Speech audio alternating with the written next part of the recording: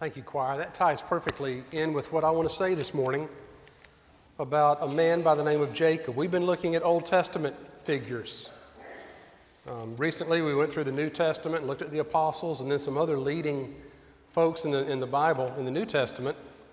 But they have many in the Old Testament, too. We've looked at Abraham and Isaac. And this morning, I want to look at Jacob. And the title of the sermon is Jacob. If God can use him, then what? He can use anybody. And we're going to look at Jacob's life and see why that is true.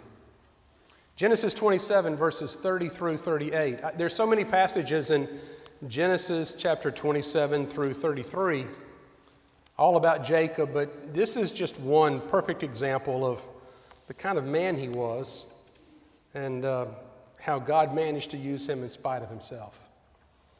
Genesis 27, 30 through 38. This is the story where he disguises himself as his older brother Esau and steals his father's blessing that was intended for his firstborn son Esau. And Jacob disguises himself and prepares a dish and goes in and serves it to Isaac. And Isaac says, "Who was this?" And Jacob says, "It's Esau." Of course, he's lying. And Isaac bestows the blessing on Jacob. And as we looked at last week, once blessed, it cannot be recalled. And this is what happens right after that. As soon as Isaac had finished blessing Jacob, when Jacob had scarcely gone out from the presence of Isaac his father, Esau his brother came in from hunting. He also prepared savory food and brought it to his father, and he said to his father, "Let my father arise and eat of his son's game, that you may bless me." His father Isaac said to him, "Who are you?" He answered, "I'm your son, your firstborn Esau." And then Isaac trembled violently. Why? Because he knew he had just been tricked by Jacob. Isaac trembled violently and said, "Who was it then that hunted game and brought it to me, and I ate it all before you came, and I have blessed him? Yes, he shall be blessed." Esau heard the words of his father. He cried out with exceedingly great and bitter cry and said to his father, "Bless me, even me also, O my father." But he said, "Your brother Jacob came with guile, and he has taken away your blessing."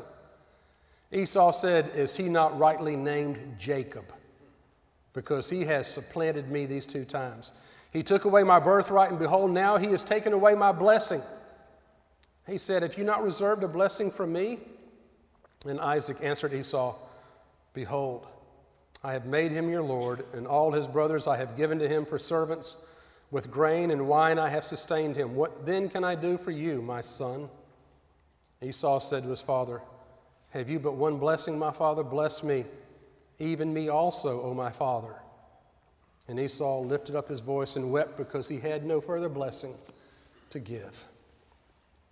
Jacob tricked him and stole his older brother's blessing, as he did so many things early on in life. Let's bow together.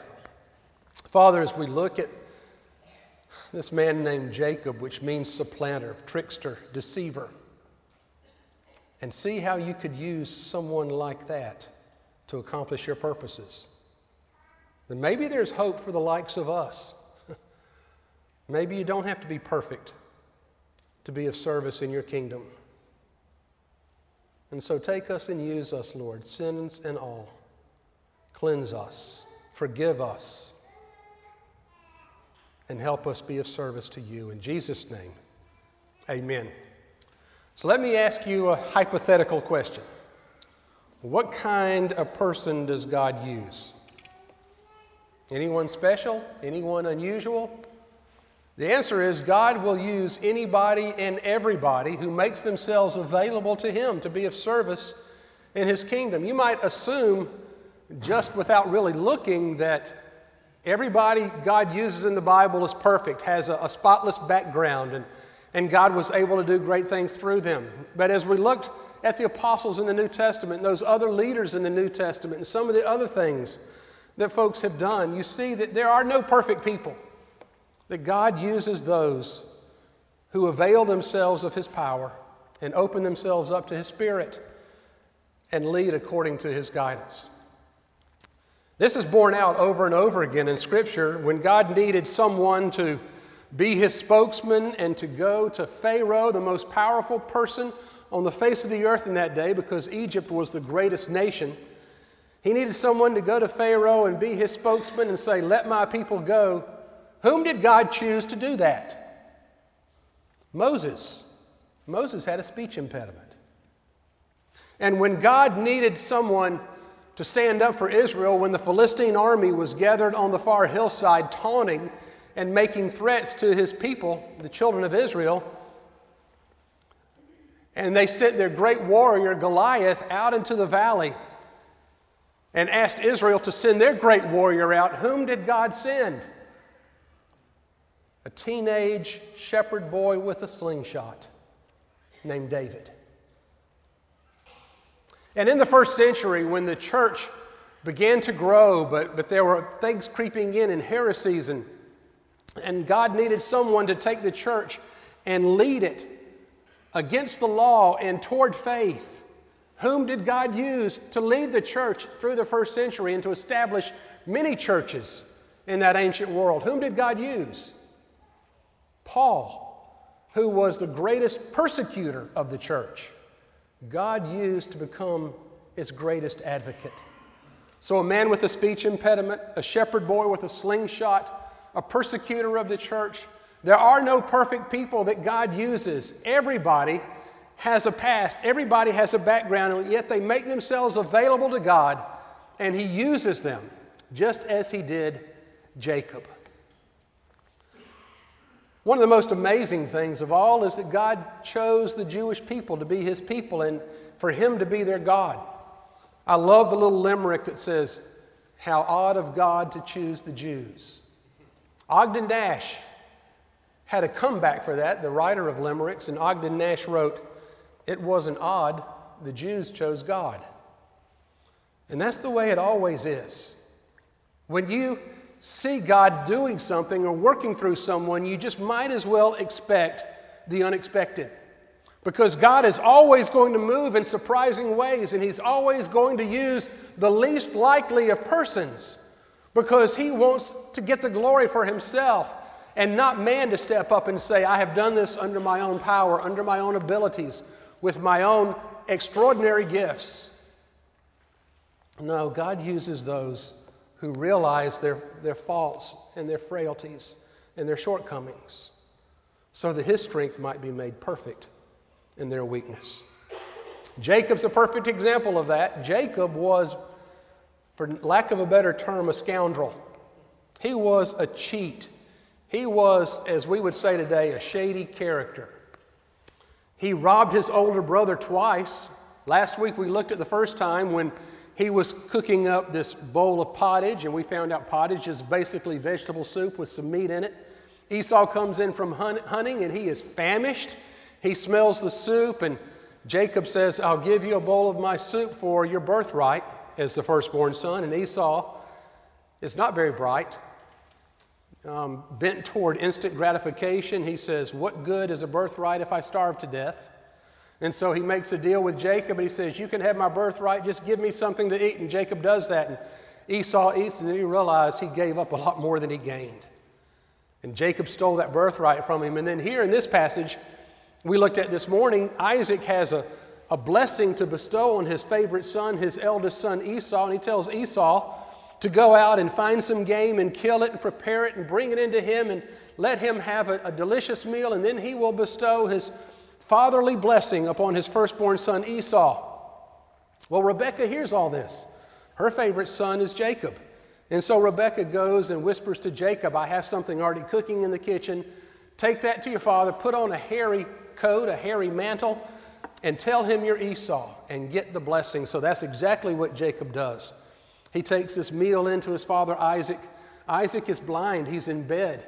And he's feeling that hairy mantle that Jacob is wearing. He smells the game on it, and he tastes this delicious food that Jacob and Rebekah have prepared. And he says, "Who is this?" And Jacob lies. He says, "This is Esau, your eldest son." And so Isaac eats, and then he bestows the fatherly blessing on Jacob, thinking it's Esau. And as soon as Esau comes in, it's done, and that blessing, once uttered, takes on a life of its own. It cannot be recalled. It cannot be undone. It cannot be taken back. And so Esau vows, he is angry, and he vows to kill his brother Jacob. Rebekah hears this vow, and once again she goes and warns her favorite son Jacob and says, you need to escape. Esau is looking for you, and if he gets his hands on you, he will wring your neck. Not exactly that, but you get the idea. And so Jacob runs off to Rebekah's brother Laban's land, back to their homeland. Rebekah says, go back to my brother Laban, and he will take care of you. And so Jacob escapes to the land of, it's called Padan Aram, P-A-D-A-N-A-R-A-M, Padan Aram, which is the home of Laban, Rebekah's birthplace. Because remember, Isaac's servant went and got a wife.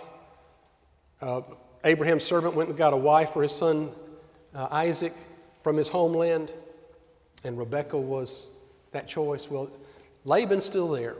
And so Jacob goes and hides out there, and he works for Laban. And he says, why should I work for you for free? And Laban said, okay, well, take part of my herd, part of my flock. And Jacob says, okay, I'll make a deal with you. I will take the dark-colored lambs and the spotted and speckled goats, and you take all the rest. And that seems to Laban to be a fair deal. Jacob's going to take those that have spots and are spotted and dark, and Laban's going to keep the perfect ones. And then Jacob begins to take care of them, and through some kind of breeding process that you guys at the experiment station might understand better than I at the end of chapter 30 in Genesis, Jacob begins what's called, the first example I can find in the Bible, of selective breeding. He takes those speckled lambs and the dark goats and the speckled goats, and he crossbreeds them with others, and they're the stronger ones. And the weaker ones he leaves alone, and he lets them interbreed. And so the speckled ones grow larger and stronger, and those that aren't speckled grow smaller and weaker. So by the time Jacob is finished, his herd is huge, and Laban's herd is small.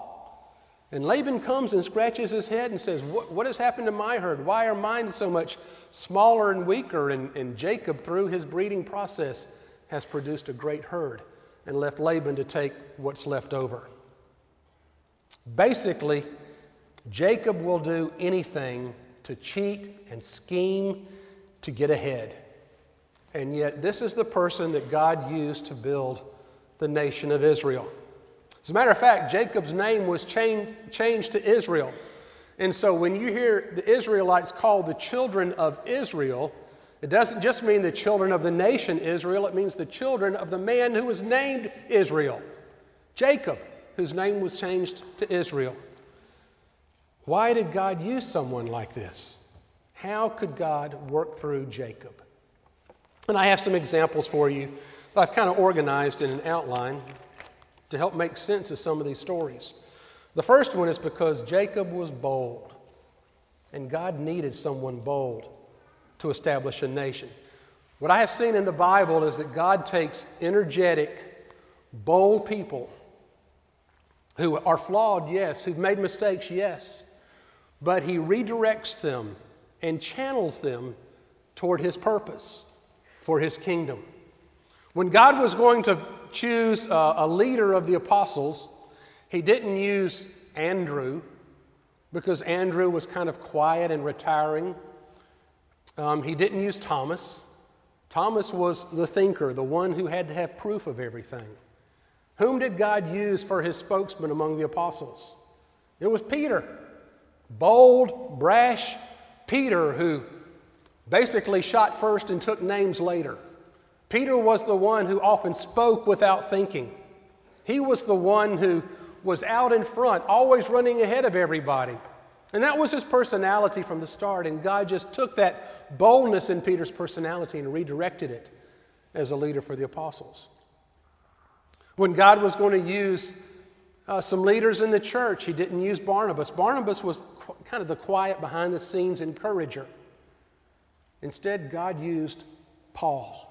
Paul was brash. Paul was proud. Paul had a great heritage among Judaism. Paul was a great persecutor of the church, but he was bold in what he did. And God used Paul to help get the church established in the first century world. So Jacob was bold like that. He was a cheat. He was a schemer.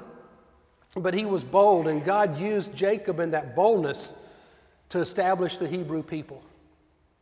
God, when He uses us, He does not erase our characters, our characteristics, or our personalities, our strengths, or our weaknesses.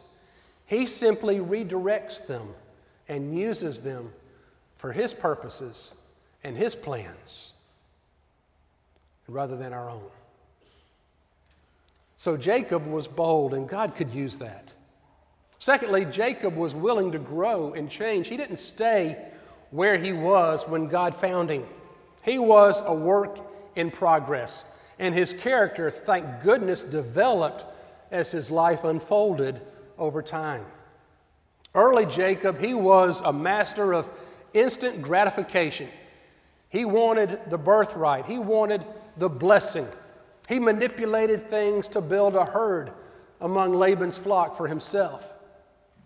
But later on, Jacob grew, and he worked for 14 years for a wife named Rachel. He had changed. He would have never done that as a young man.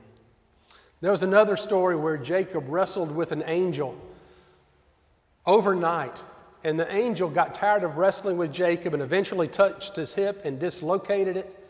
And still Jacob wouldn't let go. He would not let go until the angel blessed him. And he grew through that, and he hung on until he got that blessing from God. And here's the lesson that I learned from that. The most important fact in a person's life whom God uses is not what they already know. It's what they're willing to learn. Let me say that again. The most important characteristic in a person's life that God uses is not what they already know. It's what they're willing to learn. Let me tell you this, as a Christian, your learning never stops. I hope you never stop growing. I love to see senior adults with their Bibles that are worn out, who continue to read them and study them and try to incorporate them into their own lives. They've been at it a long time, but they know there's so much more to learn, so much more to learn about God, so much more to study in the Bible. And those of us who are younger Christians, perhaps, even younger than I, you know, you think you've got a handle on things, you think you know it all, and as soon as you try to sum it up, and as soon as you stop growing, you realize how much more there is out there, how much more there is about God that we have not even yet begun to fathom. The most important fact in a person's life that God uses is not what they already know, it's what they are willing to learn. And that's true in almost everything. There's so many illustrations I could cite for this. You know, I love sports illustrations. Yogi Berra showed up at Yankee Stadium in 1947. He was the catcher for the Yankees, and he was small and slow. And when he was throwing from the plate to second base, he kept hitting the pitcher. So the pitchers would have to duck and hit the ground when they saw Yogi throwing the ball towards second. But one thing Yogi did was he kept learning, he kept growing, and he ended up being most valuable player 3 times and set 18 World Series records because he never stopped learning, he never stopped growing, he always practiced and always developed until his retirement. Jacob kept growing, and God saw that in Jacob and said, that's somebody I can use. The third and final thing is his persistence. There's so many good examples of Jacob's persistence, and the best one is the pursuit of his wife, Rachel. I would call this love at first sight, because it says in Genesis 29 that the first time Jacob sees Rachel, the first time he lays his eyes on her, he throws his arm around her and he kisses her and he starts crying. Now, ladies, I don't know if your husband did that the first time they saw you or how you might respond. He threw his arms around her, he kissed her. Here, you don't believe I'm telling the truth. When Jacob saw Rachel, this is 29 verse 10, the daughter of Laban, his mother's brother, the sheep of Laban, his mother's brother, Jacob went up and rolled the stone from the well's mouth and watered the flock of Laban, his mother's brother. And then Jacob kissed Rachel and wept aloud. And Jacob told Rachel that he was her father's kinsman and that he was Rebekah's son, and she ran and told her father. I wonder what she ran and told her father. This strange man just threw his arms around me and kissed me and started crying, Daddy, what shall I do? Laban probably said, run as fast as you can. But Jacob says, I want the hand of your daughter Rachel. And so Laban says, okay, work for 7 years and you can have the hand of my daughter Rachel. And so Jacob works for Laban for 7 years. And you know what happens? The wedding takes place. And the next morning, I guess when Jacob takes the veil off of his bride's face, he sees it's not Rachel, it's Leah. Rachel, the beautiful one, was whom he thought he was working for, so much so that verse 29-20 says that those 7 years seemed like only a few days. He worked for Rachel. And the next morning, it wasn't beautiful, comely Rachel. It was what the scriptures say, weak-eyed Leah.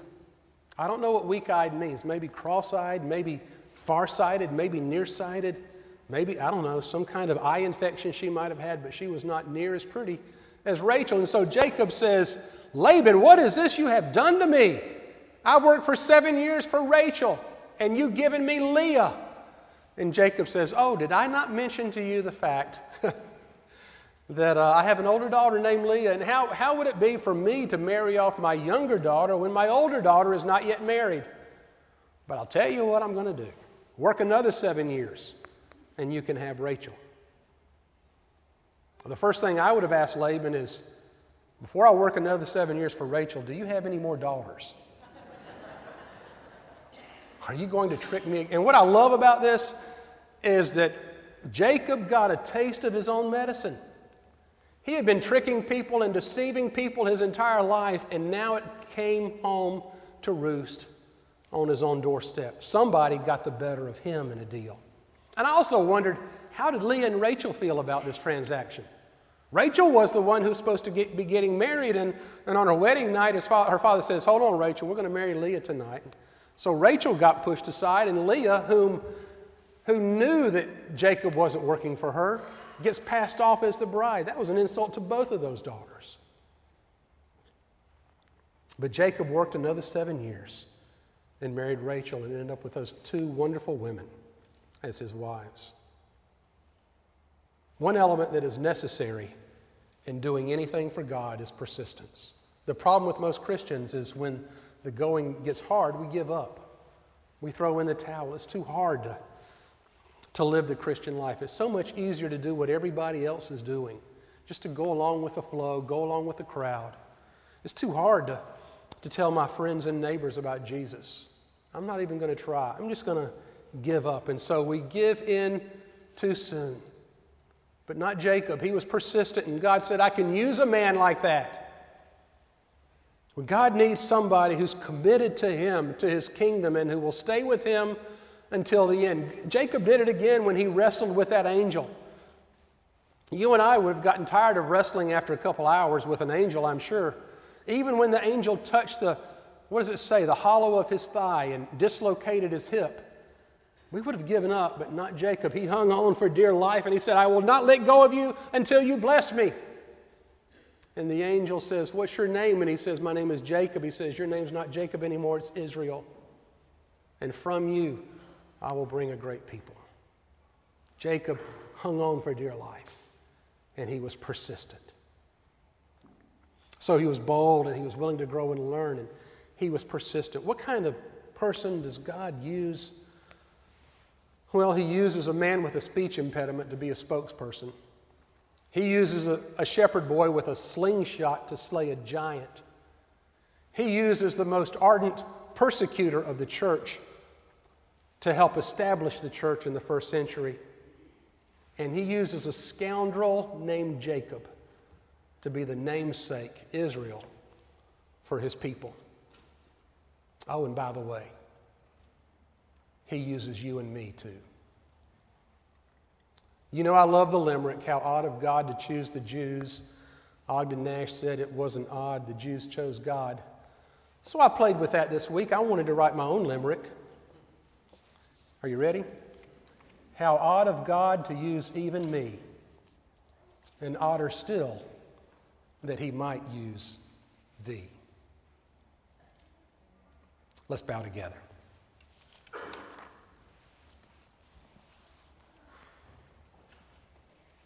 God, we think you can't do much with any of us. We aren't that talented. We aren't that smart. We aren't that dedicated. Not like the people in the Bible, or so we thought, until we looked at them in a little more detail, a little more closely, and found out that they were just human beings too. Flaws and all, and yet you still did great things. Extraordinary things through ordinary people.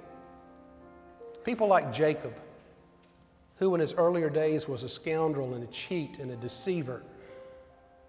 And yet because of that boldness, and because of his willingness to grow and learn, and because of his dogged persistence, you did great things through him. If you can use somebody like a scoundrel like Jacob, maybe you can use the likes of us. We are without excuse. And so God, take what we are, what we have, what little we bring to bear. And like the little boy with the 5 loaves and 2 fish, you take it and bless it and multiply it and do great things if it pleases you. In Jesus' name we pray. Amen.